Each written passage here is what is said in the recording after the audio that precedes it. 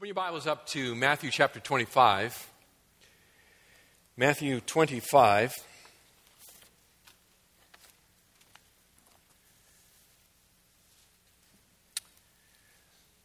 We're pausing this morning in our series through Matthew's Gospel. And we're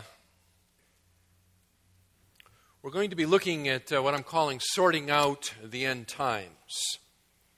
Sorting out the end times. So let me just take a moment or two and tell you where we're going and why. Our recent sermon series here through Matthew's Gospel, and in particular the Olivet Discourse in chapter 24, has answered a number of questions for many of you, and that's been really great. But it's also raised a number of questions for many of you that you're not sure about, things that you're not sure how pieces fit together. And I know this because I've been getting emails and text messages and so forth. What about this? What about that? And so what I want to do this morning is to fill in a few more blanks and to take a break from Matthew in order to do that. But here's the basic preaching plan. So we'll take a break this morning, and I have 3 charts. So I'm just going to work through 3 charts with you. It's not a sermon. It's just a time of teaching. So we'll work through these 3 charts together. We'll return next week and look at Matthew 25, beginning with Matthew 25. And there are 2 parables here in Matthew 25 that we'll come back to, the parable of the 10 virgins and then the parable of the talents. Both of these parables speak to the coming judgment upon the nation of Israel that is alive at the time of the return of Messiah. So these are parables of judgment. Following in verse 31 to the end of chapter 25 is what is commonly known as the sheep and goat judgment. That is a judgment of the Gentile nations living at the time of the return of Christ, prior to the establishment of his kingdom. So chapter 25 is about judgment of the living entering or prior to the establishment of the millennial kingdom. Once we finish chapter 25, and we can knock this off in about 3 weeks, once we finish chapter 25, I'm going to again pause because the book then turns to the events of really Wednesday, Thursday, Friday of the Passion Week. But before that happens, what I'll do is come back and address the question of the rapture of the church. I have said on numerous occasions as we've been working through this material that Matthew chapter 24 and 25 do not address the question of the rapture of the church. That is not something that Jesus dealt with here, but it is certainly a very significant event. And so we will come back and we will deal with that event following the completion of Matthew chapter 25, and then we'll go on, beginning in chapter 26, to the final days of his earthly life, crucifixion, resurrection, and ascension. Okay? So that's the plan for the balance of our teaching time through the book of Matthew.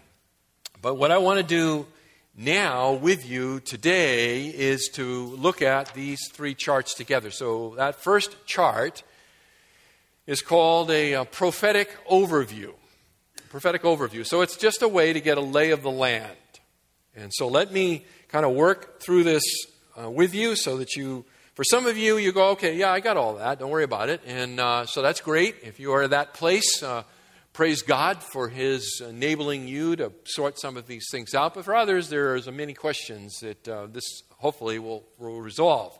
So it begins on the left side of the chart with what we call the birth of the church.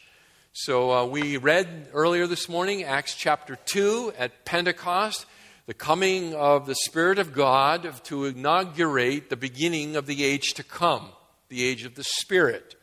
So the Spirit falls at Pentecost, Acts chapter 2. And so go ahead, turn over there to Acts chapter 2, even though we've just read it. There in Acts chapter 2, we find the formal beginning of what we call the church. That is that unique event in human history whereby God begins to do something new. He calls out for himself a remnant of people drawn from every tribe, tongue, people, and language, as we see in Revelation 5 as they stand before the throne and worship the risen Lamb. It is the birth of the church. The church is uniquely that entity, that group, that people of God that is indwelt by the Spirit of God in a way heretofore unknown among the people of God. John chapter 7, I know I had you in Acts 2, but I don't care. Go back to John 7. We're going to be all over the place as I give you a stream of consciousness this morning. John 7 speaks of this amazing coming event. John 7, verse 37, "Now on the last day, the great day of the feast, Jesus stood and cried out, saying, 'If anyone is thirsty, let him come to me and drink. He who believes in me, as the Scripture said, from his innermost being will flow rivers of living water.'" Editorial. "But this he spoke of the Spirit, whom those who believed in him were to receive." Future tense. "For the Spirit was not yet given." Why? Because Jesus was not yet glorified. The Spirit of God came upon the people of God of the Old Covenant and indwelt them, but He indwelt them primarily for the purpose of enabling them to do certain ministry tasks. Primarily, He indwelt the leaders, the judges of the nation. As you read through the book of Judges, you see how the Spirit came upon the judge and they acted in a way that was contrary to their basic nature. The power to rule and to reign, what came upon them, a classic example, of course, is Saul, who is a doofus and can't find his family's donkeys until the Spirit of God comes upon him and anoints him as king of the nation of Israel. And of course, his great sin, the Spirit leaves him and comes upon David. And that, by the way, is the reason why in Psalm 51, David prays, "Take not your Spirit from me." It is not a prayer of one afraid to lose their salvation. It is a prayer of one who's afraid to lose what is called the theocratic anointing of the Spirit of God, suiting him to lead and reign over his people. We saw the Spirit of God would come upon those who constructed the tabernacle, for example, to enable them to do incredible workmanship in metals and materials and things like that. So that is the theocratic anointing. But here, something new happens. We're back in Acts 2.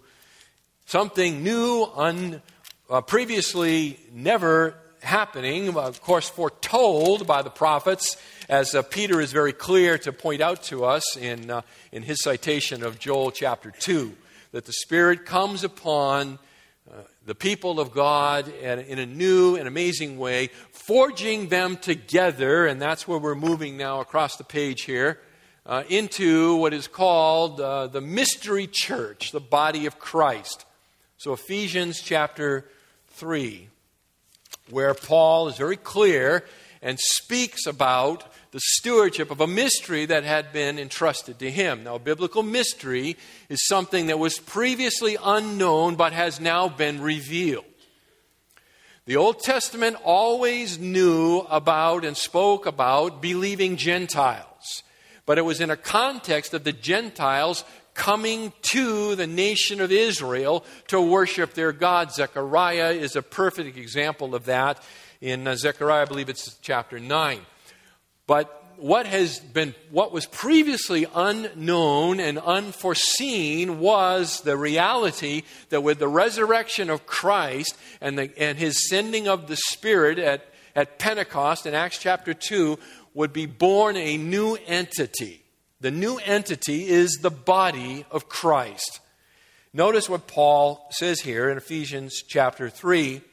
He says, beginning in verse 1, "For this reason, I, Paul, the prisoner of the Christ Jesus, for the sake of you Gentiles, if indeed you have heard of the stewardship of God's grace, which was given to me for you, that by revelation there was made known to me the mystery, as I wrote before in brief." So Paul learns about it by a revelation of God. That means that God disclosed it to Paul.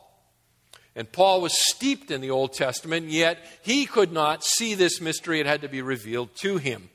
By referring to this, when you read, you can understand my insight into the mystery of Christ, which in other generations was not made known to the sons of men, as it has now been revealed to his holy apostles and prophets in the Spirit. What's the mystery?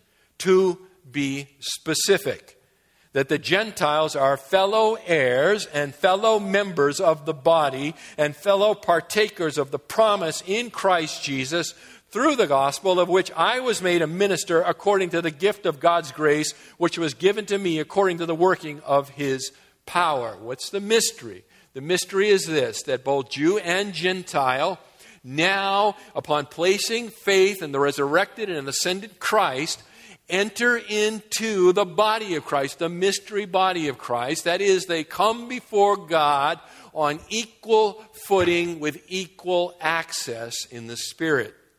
No longer do you come through the doorway of Judaism and the law and all of its ritual, but now you enter directly into the presence of God through the power of the indwelling Spirit, both Jew and Gentile. Of course, we see it illustrated in the tearing of the curtain, of course, in the crucifixion of Christ there that's separated in the temple. That access was now available into the very holy of holies. So, this mystery church, this body of Christ, previously unforeseen, is this period of history in which you and I find ourselves today.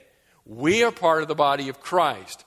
We are recipients of the Spirit. Jesus has been crucified. He has been raised from the dead. He has ascended to the right hand of the Father. He has sent the Spirit as He promised. And so we, as partakers of the Spirit, are now in this unique body of Christ. So finding yourself on the chart, here you are. I put no line here because I'm trying to convey the notion that how long this period of history lasts, no one knows. Jesus in his earthly ministry himself said, don't know. I don't know. The angels don't know. Nobody but the Father alone knows. Now, Jesus in his ascended state, I presume, is very much now aware of it. But the reality of the matter is, here we are in this mystery church.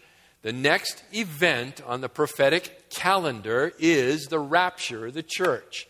The catching away, the snatching of the church, that is the bride of Christ, to be brought home to be with her Lord. The classic passage on the rapture of the church is 1 Thessalonians chapter 4. 1 Thess chapter 4. You remember in John chapter 14, on the night in which he was to be betrayed, Jesus he says to them, I have to go, but if I leave, I will come again, right, and receive you to myself, that where I am, there you may be always. That is a promise of Christ to come and to receive his church to be with him. The specific teaching, one of the specific passages, probably one of the most important and key passages dealing with this event, is found here in 1 Thessalonians chapter 4, beginning in verse 13. Where Paul writes, but we do not want you to be uninformed, brethren, about those who are asleep, so that you will not grieve as do the rest who have no hope. For if we believe that Jesus died and rose again, even so God will bring with him those who have fallen asleep in Jesus. For this we say to you by the word of the Lord, that we who are alive and remain until the coming of the Lord will not precede those who have fallen asleep. For the Lord himself will descend from heaven with a shout and with the voice of the archangel and with the trumpet of God, and the dead in Christ will rise first. Then we who are alive and remain will be caught up together with them in the clouds to meet the Lord in the air, so we shall always be with the Lord. Therefore, comfort one another with these words. A couple of thoughts from this passage. Certainly we're not going to unpack it all. First, a big thought is, notice that it says the dead in Christ. The dead in Christ. That is a technical term coined by the Apostle Paul to refer to the members of the church. That is the body of Christ. That is us. We are in Christ. We are united with Christ by virtue of our faith in his death, burial, and resurrection. And God has immersed us. He has plunged us. He has baptized us into that body of Christ. And we are in Christ. That is a position that was not possible prior to the death, burial, and ascension of Christ. One could not be in Christ until Christ himself had accomplished the great work.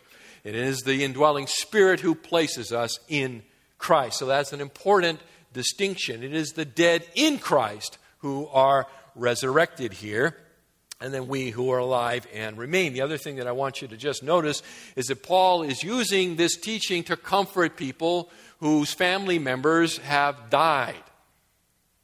And without getting into my sermon series at the end of chapter 25, I will just say this. If the rapture of the church was to follow the awful time of Daniel's 70th week, the tribulation period, then you wouldn't need to comfort people who have died and missed it. The comfort is for those who have died and their loved ones are afraid they are going to miss the promise of John 14 that they will be with Christ, that where he is, there they will be always. Okay? That's the comfort. Therefore, comfort one another with these words. So the next event is the rapture. We've tried to designate it here, that Christ does not ascend to the earth as he does at the second coming, is that he comes and he has the power of resurrection, and the graves somehow yield up the dead. And I don't know how all of the metaphysics of it all work, and the atoms are recovered and all of that. You can have whatever fun you want with that. And we who are alive and remain in the twinkling of an eye, Paul says in 1 Corinthians chapter 15, we shall be changed. And so we who are alive, should the rapture happen at this moment, we who are Christ, who are in Christ, we will be changed. We will immediately receive our glorified bodies, suited to be in the presence of the Lord forever. So it is the rapture of the church. That's our blessed hope. That's what we are looking for.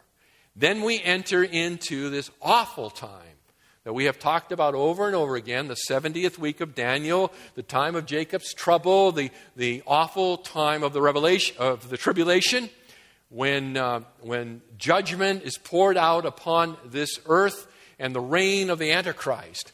And we noted the midpoint of the tribulation after a time and a half a time, after 1,260 days, after 30 months, after 3.5 years.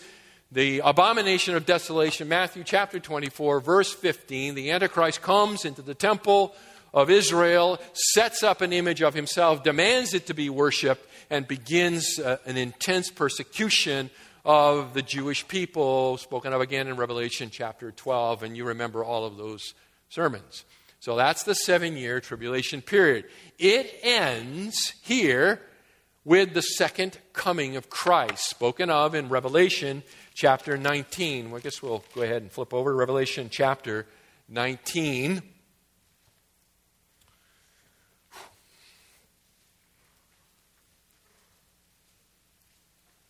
Revelation chapters 6 through 18 cover the time of the 70th week, the pouring out of the judgment. You remember, right? It was the breaking of the seals, and then it's the trumpets, and then it's the bowls. And the seventh seal contains the 7 trumpets, and the 7th trumpet contains the 7 bowls. And so there is that intensification of judgment poured out upon this planet. Well, it comes to a screeching halt at the return of the King. And I saw heaven open, John writes, and behold, a white horse, and he who sat upon it is called Faithful and True, and in righteousness he judges and wages war. His eyes are a flame of fire, and on his head are many diadems. And he has a name written on him which no one knows except himself. And he is clothed with a robe dipped in blood, and his name is called the Word of God. And the armies which are in heaven, clothed in fine linen, white and clean, were following him on white horses. From his mouth comes a sharp sword, so that with it he may strike down the nations. And he will rule them with a rod of iron, and he will tread the winepress of the fierce wrath of God the Almighty.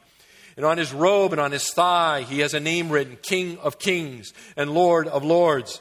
Then I saw an angel standing in the sun, and he cried out with a loud voice, saying to all the birds which fly in mid-heaven, Come, assemble for the great supper of God, so that you may eat the flesh of kings and the flesh of commanders and the flesh of mighty men and the flesh of horses and of those who sit on them and the flesh of all men, both free men and slaves, small and great. And I saw the beast and the kings of the earth and their armies assembled to make war against him who sat on the horse and against his army. So here, at the end of the tribulation, the armies of the world have gathered to attack Antichrist, actually. And the war begins, and it is called the War of Armageddon, not the Battle of Armageddon. And it carries on for this 3.5-year period. I believe the event that instigates the war is the setting up of the abomination of desolation. They'll follow Antichrist until he says, you got to worship me.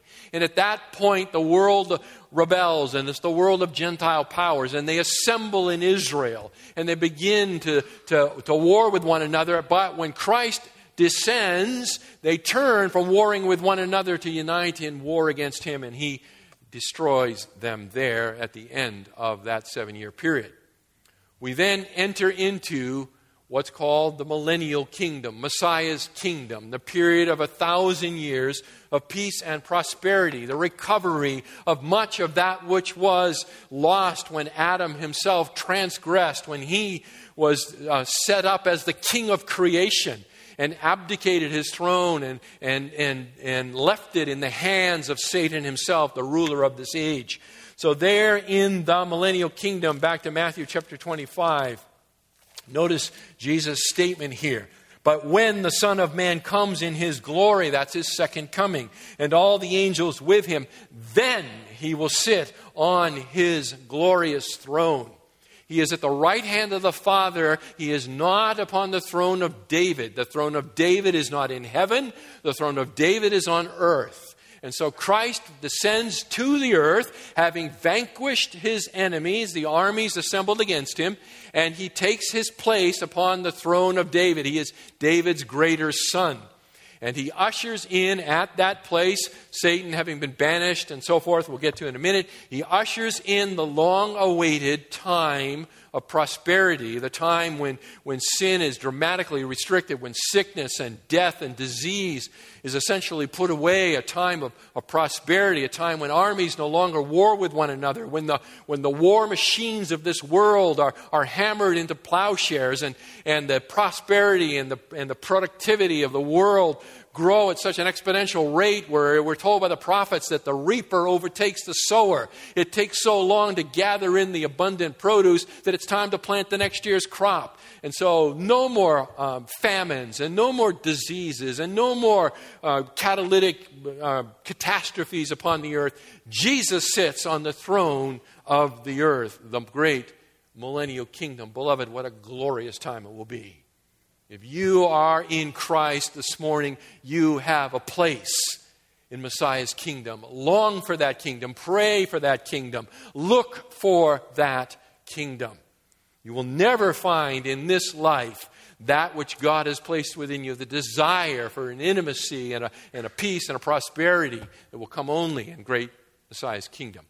Following that kingdom, the end of the 1,000 years, the kingdom itself never falls. You remember Daniel's prophecy and the statue of Nebuchadnezzar. And there was the metals, and one metal smashes the next, as it were, or conquers the next.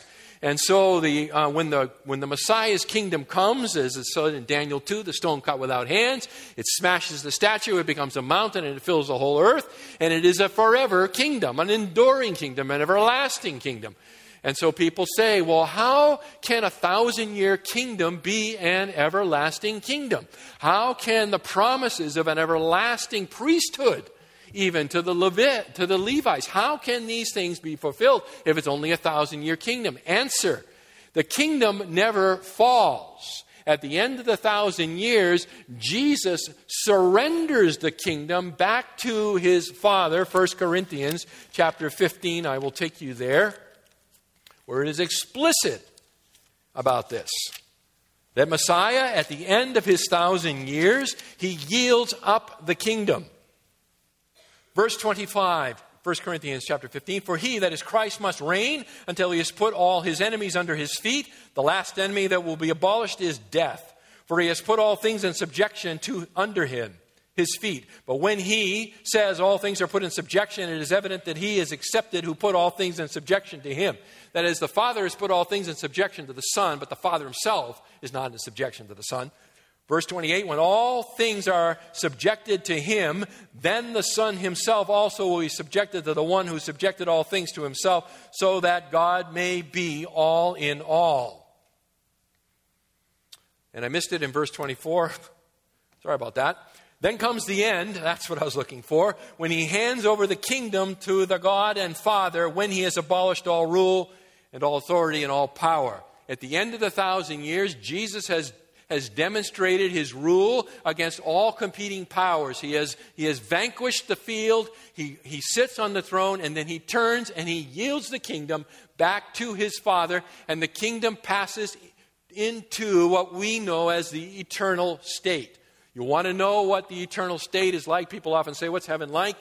That's a question that presupposes a lot, but I will just say this to you, that the eternal state, or heaven if you like, will be a lot like the millennium. The millennium is the down payment. What will you be doing in heaven? You will not be sitting on clouds strumming a harp. Okay? What you will be doing, I'm convinced from the Scriptures, is what you will be doing is fulfilling the purpose for which you were brought into existence in the first place. That is, that you will be acting as the steward of God over the creation of God. And as you exercise your stewardship under God's rule and in a humble and submissive way, you will be fulfilling your purpose of creation. So here it is. You like to write poetry? You'll be writing poetry. You like to make music, you'll be making music. You like to do engineering, you'll be designing buildings. You interested in space flight? There's a gigantic universe that needs to be explored. And you got all eternity to do it, okay? I just tell you this, I believe it will be a very physical reality. God created us body and soul. He redeems us body and soul. We worship and glorify him body and soul. Get rid of that Platonic nonsense that says that the body is somehow lesser or evil or not as redeemable, and it's all about the spirit realm. Ridiculous. Ridiculous. God redeems us as he has made us. Jesus rose from the dead bodily. He even now bodily sits at the right hand of the Father. Okay? You got it? So what's heaven look like? Just pick the thing that you most like to do, consider it redeemed, and then you got a down payment on what eternity looks like. It's going to be fun. All right. Prior to the merging of the millennial kingdom into the eternal state, I forgot to say this, this world that is broken, even in the glorious millennial kingdom, is still unfit to be the place of eternity, to be the place where we will once again be with God, seeing him face to face. Adam walked with God, right? Now we don't see God face to face anymore, but someday we shall. But first, there's a new heaven and a new earth. This present creation, which still bears the marks of Adam's fall and the consequence of it, needs to be remade in order for it to be the place of our eternal state. So on your prophetic calendar, following the millennial kingdom, this is the end of Revelation chapter 20. We arrive at Revelation chapters 21 and 22 in the eternal state and the new heavens and new earth. The old heaven and old earth having been destroyed, according to 2 Peter chapter 3 and verse 10, by fire, right? Okay, you got all that? Whew. We have 20 minutes for 2 more charts. All right. I wish I could say, you got a question, raise your hand, but I don't know that it would work here. So we're just going to keep going. The resurrection. The resurrection. There are questions that people have about the resurrection. And so maybe we can sort some of this out for you. The hope of the resurrection has been the eternal possession of the people of God. They have always hoped in a resurrection. I don't have time to develop all of this for you, but I would direct you to Job, for example. Job chapter 19, verses 25 and 26, where Job says, "In my flesh I will see the Lord."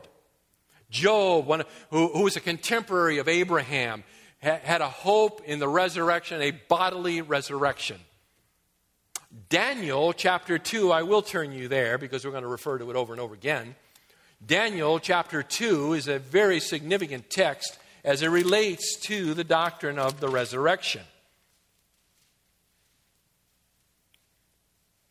Daniel chapter 12 is a prophecy given to Daniel which speaks of this awful time of tribulation. And in chapter 12 and in verse 2, he is given a vision of the time following this awful 7-year period.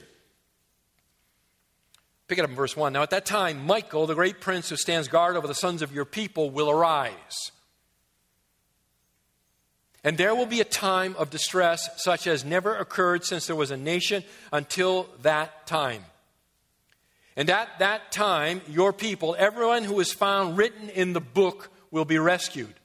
Verse 2, key. Many of those who sleep in the dust of the ground will awake, these to everlasting life, but the others to disgrace and everlasting contempt.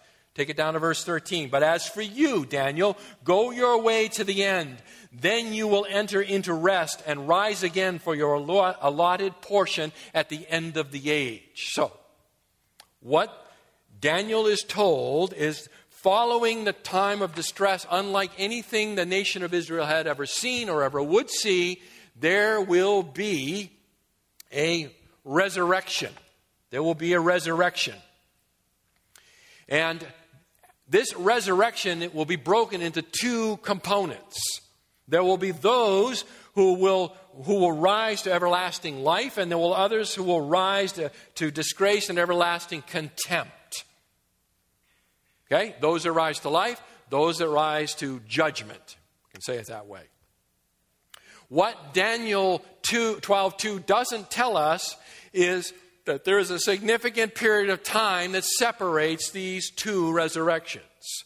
They don't both happen at the exact same moment. But keep Daniel 12:2 in your mind, because it was in the mind of Jesus' contemporaries, John chapter 11, for example, and verse 24. You remember this is Lazarus is dead, and Jesus comes, and Mary and Martha say to him, boy, I wish you'd have been here sooner. If you'd have been here, he wouldn't have died.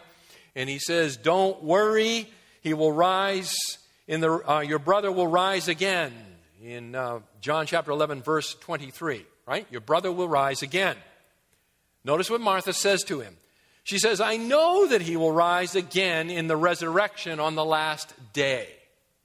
She is sure that Lazarus will rise again in the resurrection of the last day. What resurrection is she talking about? She's talking about the resurrection that is spoken of in Daniel chapter 12 and verse 2. That's her understanding. That's her limited knowledge at this point. Of course, Jesus goes on to say that I am the resurrection and the life, right? He who believes in me, even though he die, yea, still he lives. And he goes on. So, there are two resurrections. Two resurrections. That's what I'm after. There is the resurrection to life. There is the resurrection to judgment, or resurrection to death. So here's how it works. The resurrection to life, the first resurrection it is called, has several components, several pieces that stretch over a period of time.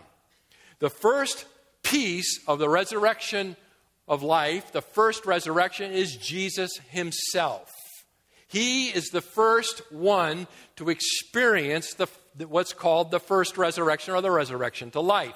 1 Corinthians chapter 15, that great and extended treatment, 58 verses dealing with the resurrection.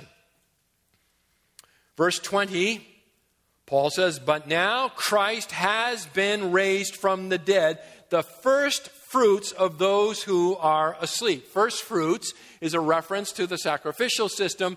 The first fruit is the early part of the harvest. It was offered to God in faith with an understanding that when the first fruit is good, that the harvest is going to be abundant. And so Jesus himself, when he is raised from the dead on the third day, is the beginning of the resurrection to life. It starts there. By faith in Christ, when we become united in Christ, we now share, or I should say he shares with us, his resurrection life.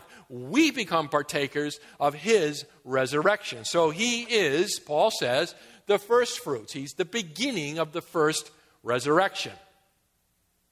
Now, from that point forward, all believers partake of the first resurrection. Well, people are dying all the time. They're not raised from the dead yet. They will experience, according to 1 Thessalonians chapter 4, the dead in Christ will be raised what?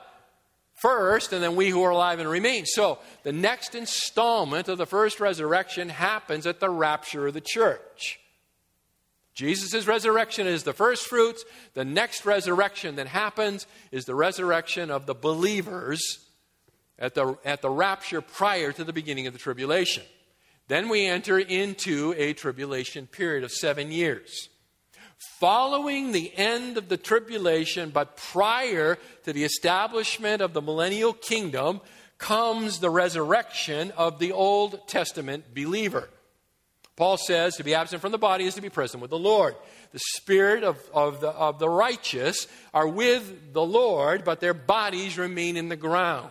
They will be raised, spirit reunited with raised and glorified bodies, so that body and soul, they enter into the kingdom. That which has been promised, the great feast where they will dine at the table with Abraham, Isaac, and Jacob, and so on.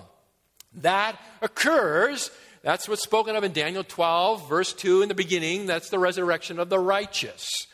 It is also spoken of in Revelation chapter 20 and verse 4. So Revelation 20 and verse 4. Right? Revelation 19, Christ descends to earth in his second coming. He destroys the armies of the nations that are arrayed against him. Chapter 20, then I saw an angel coming down from heaven, holding the key of the abyss and a great chain in his hand. And he laid hold of the dragon, the serpent of old, who is the devil and Satan, and bound him for 1,000 years. And he threw him into the abyss and shut it and sealed it over him, so that he would not deceive the nations any longer until the 1,000 years were completed. After these things, he must be released for a short time. Verse 4, then I saw thrones, and they sat on them, and judgment was given to them. And I saw the souls of those who had been beheaded because of their testimony of Jesus and because of the word of God, and those who had not worshipped the beast or his image and had not received the mark on their forehead and on their hand. And they came to life and reigned with Christ for 1,000 years. The rest of the dead did not come to life until the 1,000 years were completed. This is the first resurrection. Blessed and holy is the one who has a part in the first resurrection.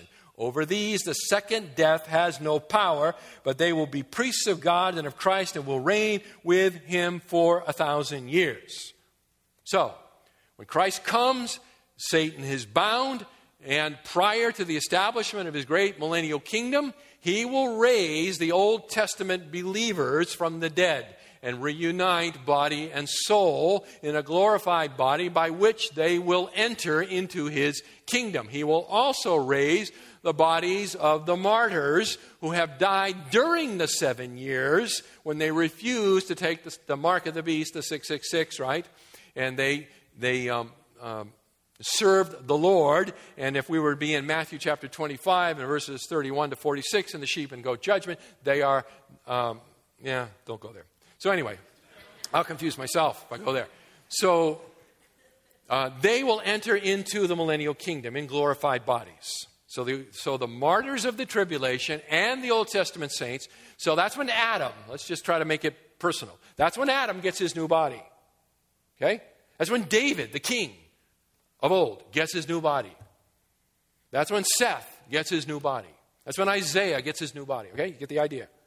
All right? So that all happens, and then they enter into the millennial kingdom. Now, if it's a problem for you and someone in a glorified body, and you wonder how in the world can they live in a world in a physical world in which we live, I don't have much problem with that because Jesus did it for 40 days. And not only did he do it, he ate while he was at it. So let that one filter through your little brain. Okay? All right? There's just a lot of stuff we don't know. Okay? Fun to speculate, but we don't know. This is all, and we've tried to designate it here by this terminology. This is the first resurrection, the resurrection to life. If you do not have a part in the first resurrection, you are in major trouble. Jesus, the first fruit, the dead in Christ at the rapture, the Old Testament believer and tribulation martyrs. That is all the resurrection to life, the first resurrection. Following the kingdom, following the end of the 1,000 years, before the earth and heavens are remade, there is another resurrection, the second resurrection, and this one's bad. You don't want to be here. This is the resurrection unto death. This is what is known as the great white throne. This is the resurrection of the unbelievers of all time. This is the resurrection of Cain. This is the resurrection of all of those who have refused and opposed the work of God for the last 6,000 years. All right? They are raised here in this second resurrection. This is the second part of Daniel chapter 12 and verse 2. This is the B part of the verse. Remember, I told you there's a time period that's between the beginning of the verse and the end of the verse. The resurrection to life is before the kingdom. There's 1,000 years, and then there's the resurrection unto judgment. So, Revelation again, chapter 20, filling in details previously unknown. Speaks of it here in verse 11 of chapter 20. Then I saw a great white throne, and him who sat upon it, from whose presence earth and heaven fled away, and no place was found for them. And I saw the dead, the great and the small, standing before the throne. And books were opened. And another book was opened, which is the book of life. And the dead were judged from the things which were written in the books according to their deeds. And the sea gave up the dead which were in it, and the death and Hades gave up the dead which were in them. And they were judged, every one of them, according to their deeds. Then death and Hades were thrown into the lake of fire. This is the second death, the lake of fire. And if anyone's name was not found written in the book of life, he was thrown into the lake of fire. There is a resurrection coming. Classically, it's known for the wicked dead.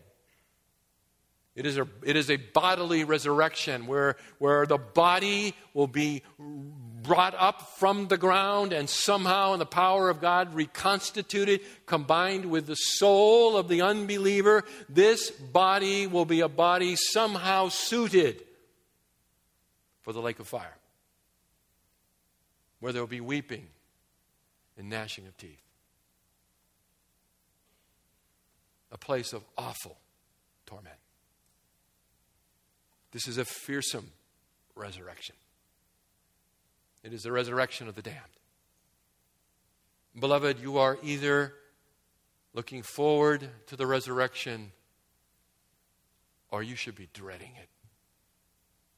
You will either participate in the resurrection of life because you are in Christ, or you have nothing awaiting you but torment.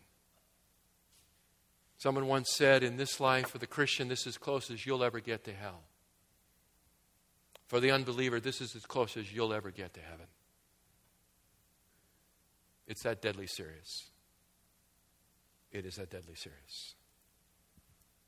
Following this resurrection unto judgment is the eternal state. And that leads us into the final chart. We've laid a lot of the groundwork here. This is Jesus as judge. We love Jesus as Savior. Praise God. But the Jesus who is your Savior is the Jesus who is your judge. John chapter 5, verses 24 to 29. I won't read it to you now, but it's clear Jesus says, all judgment has been given to me. He is the judge. He is the one before whom they will appear at the great white throne. There is a judgment that follows every resurrection. Every resurrection is a resurrection unto judgment. But there are different judgments depending on which resurrection you partake in. The first is the resurrection of the rapture, when the dead in Christ shall be raised first, and then we who are alive and remain are transformed, and together we are with the Lord. When we come into the presence of the Lord, there is a time of judgment, a time of evaluation. Evaluation. It is known classically as the Bema seat judgment. spelled in English B-E-M-A, the Bema seat judgment. It is a Greek word that refers to a raised platform upon which a judge would sit. It's used, for example, in Acts chapter 18 and verse 12 that way. It is a place of evaluation. Classically, it is also the place where the Olympic athletes were rewarded after their athletic endeavors. So it is a place primarily of reward. The Bema seat is a place of reward for the people of God who are taken into the presence of Jesus at the rapture. There they will be evaluated. Classic text, 1 Corinthians chapter 3. You guys going anywhere today? We got to move. 1 Corinthians chapter 3, verses 10 and following. According to the grace of God, which was given to me, like a wise master builder, I laid a foundation, and another is building on it. But each man must be careful how he builds on it. For no man can lay a foundation other than the one which is laid, which is Jesus Christ. He is the foundation.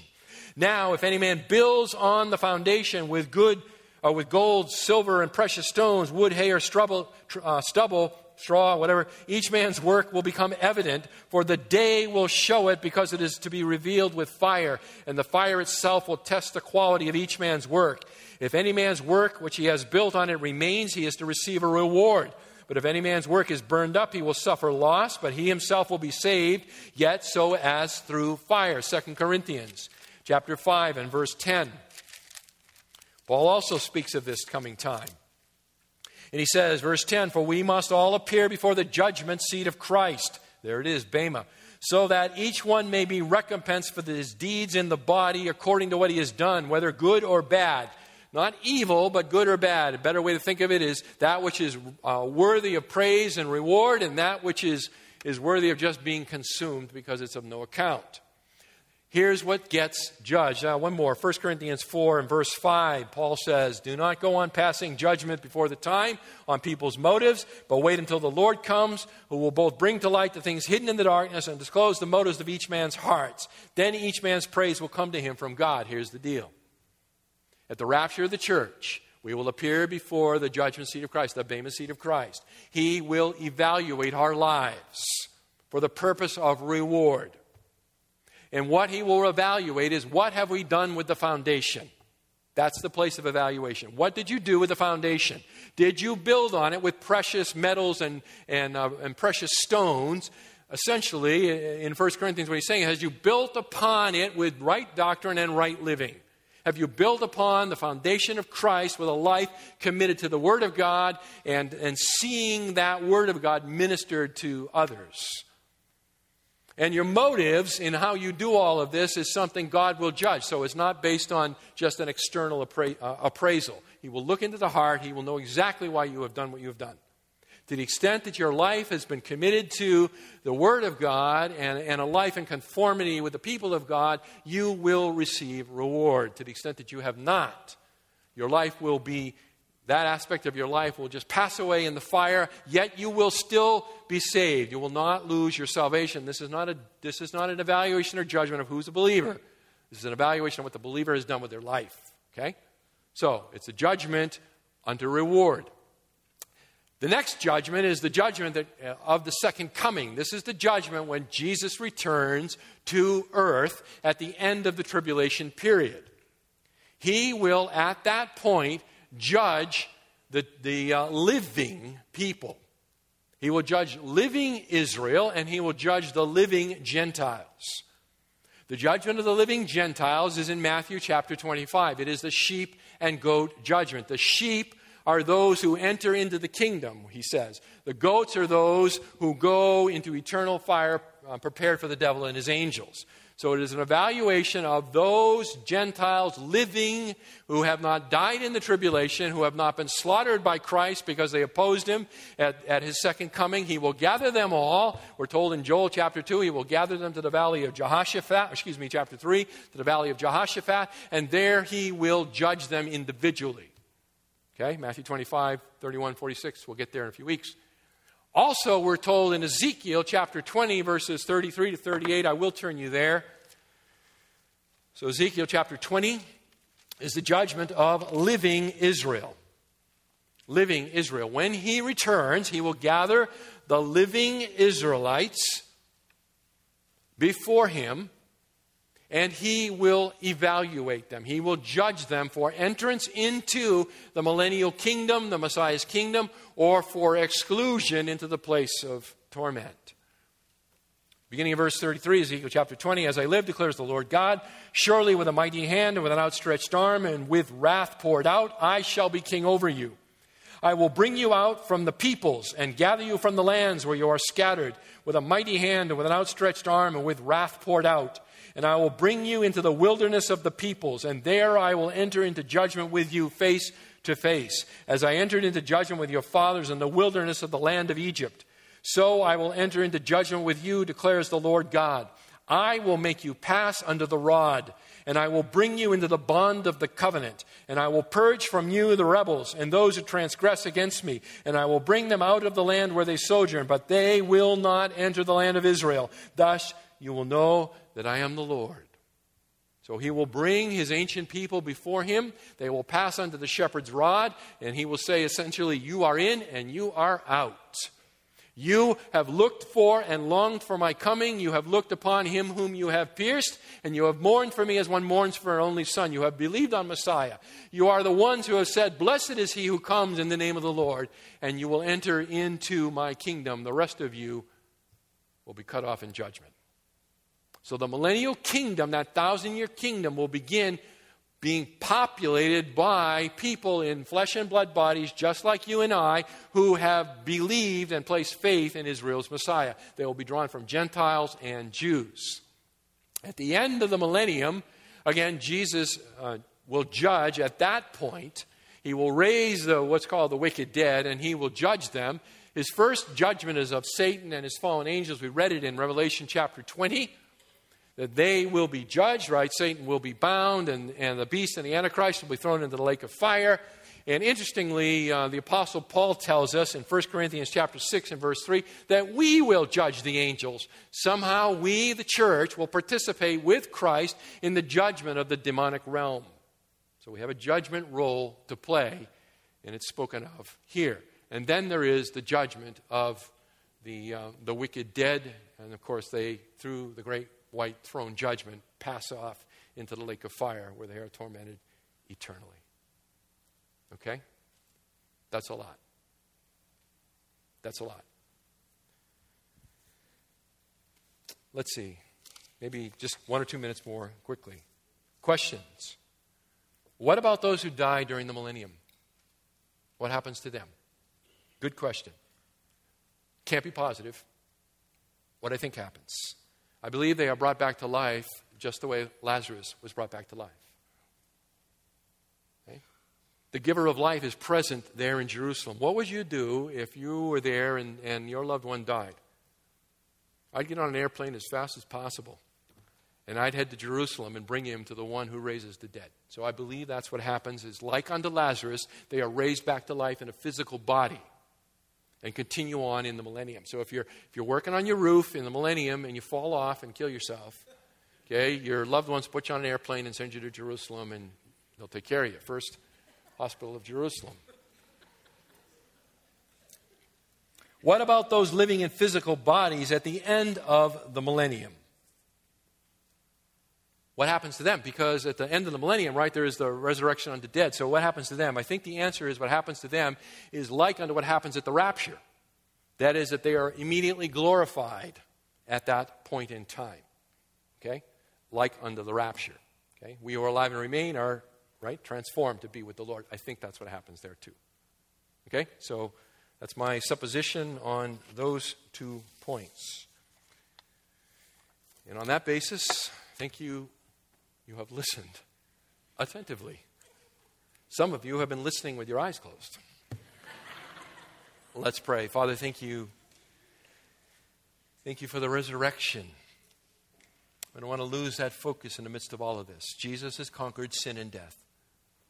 And by faith in him, we too have conquered sin and death. This life is not all there is. The grave is a mysterious and yea, even still foreboding and scary place. But Father, it is ultimately been conquered because sin has been conquered. That's what Paul tells us. And so we can face it with a confidence to know that we will pass into the presence of our Lord. And that in His timing, we will be raised from the dead and reunited body and soul, that we might evermore be in the presence of our Lord. How we long for that reality. Oh, come quickly, Lord Jesus, and establish your kingdom. Amen and amen.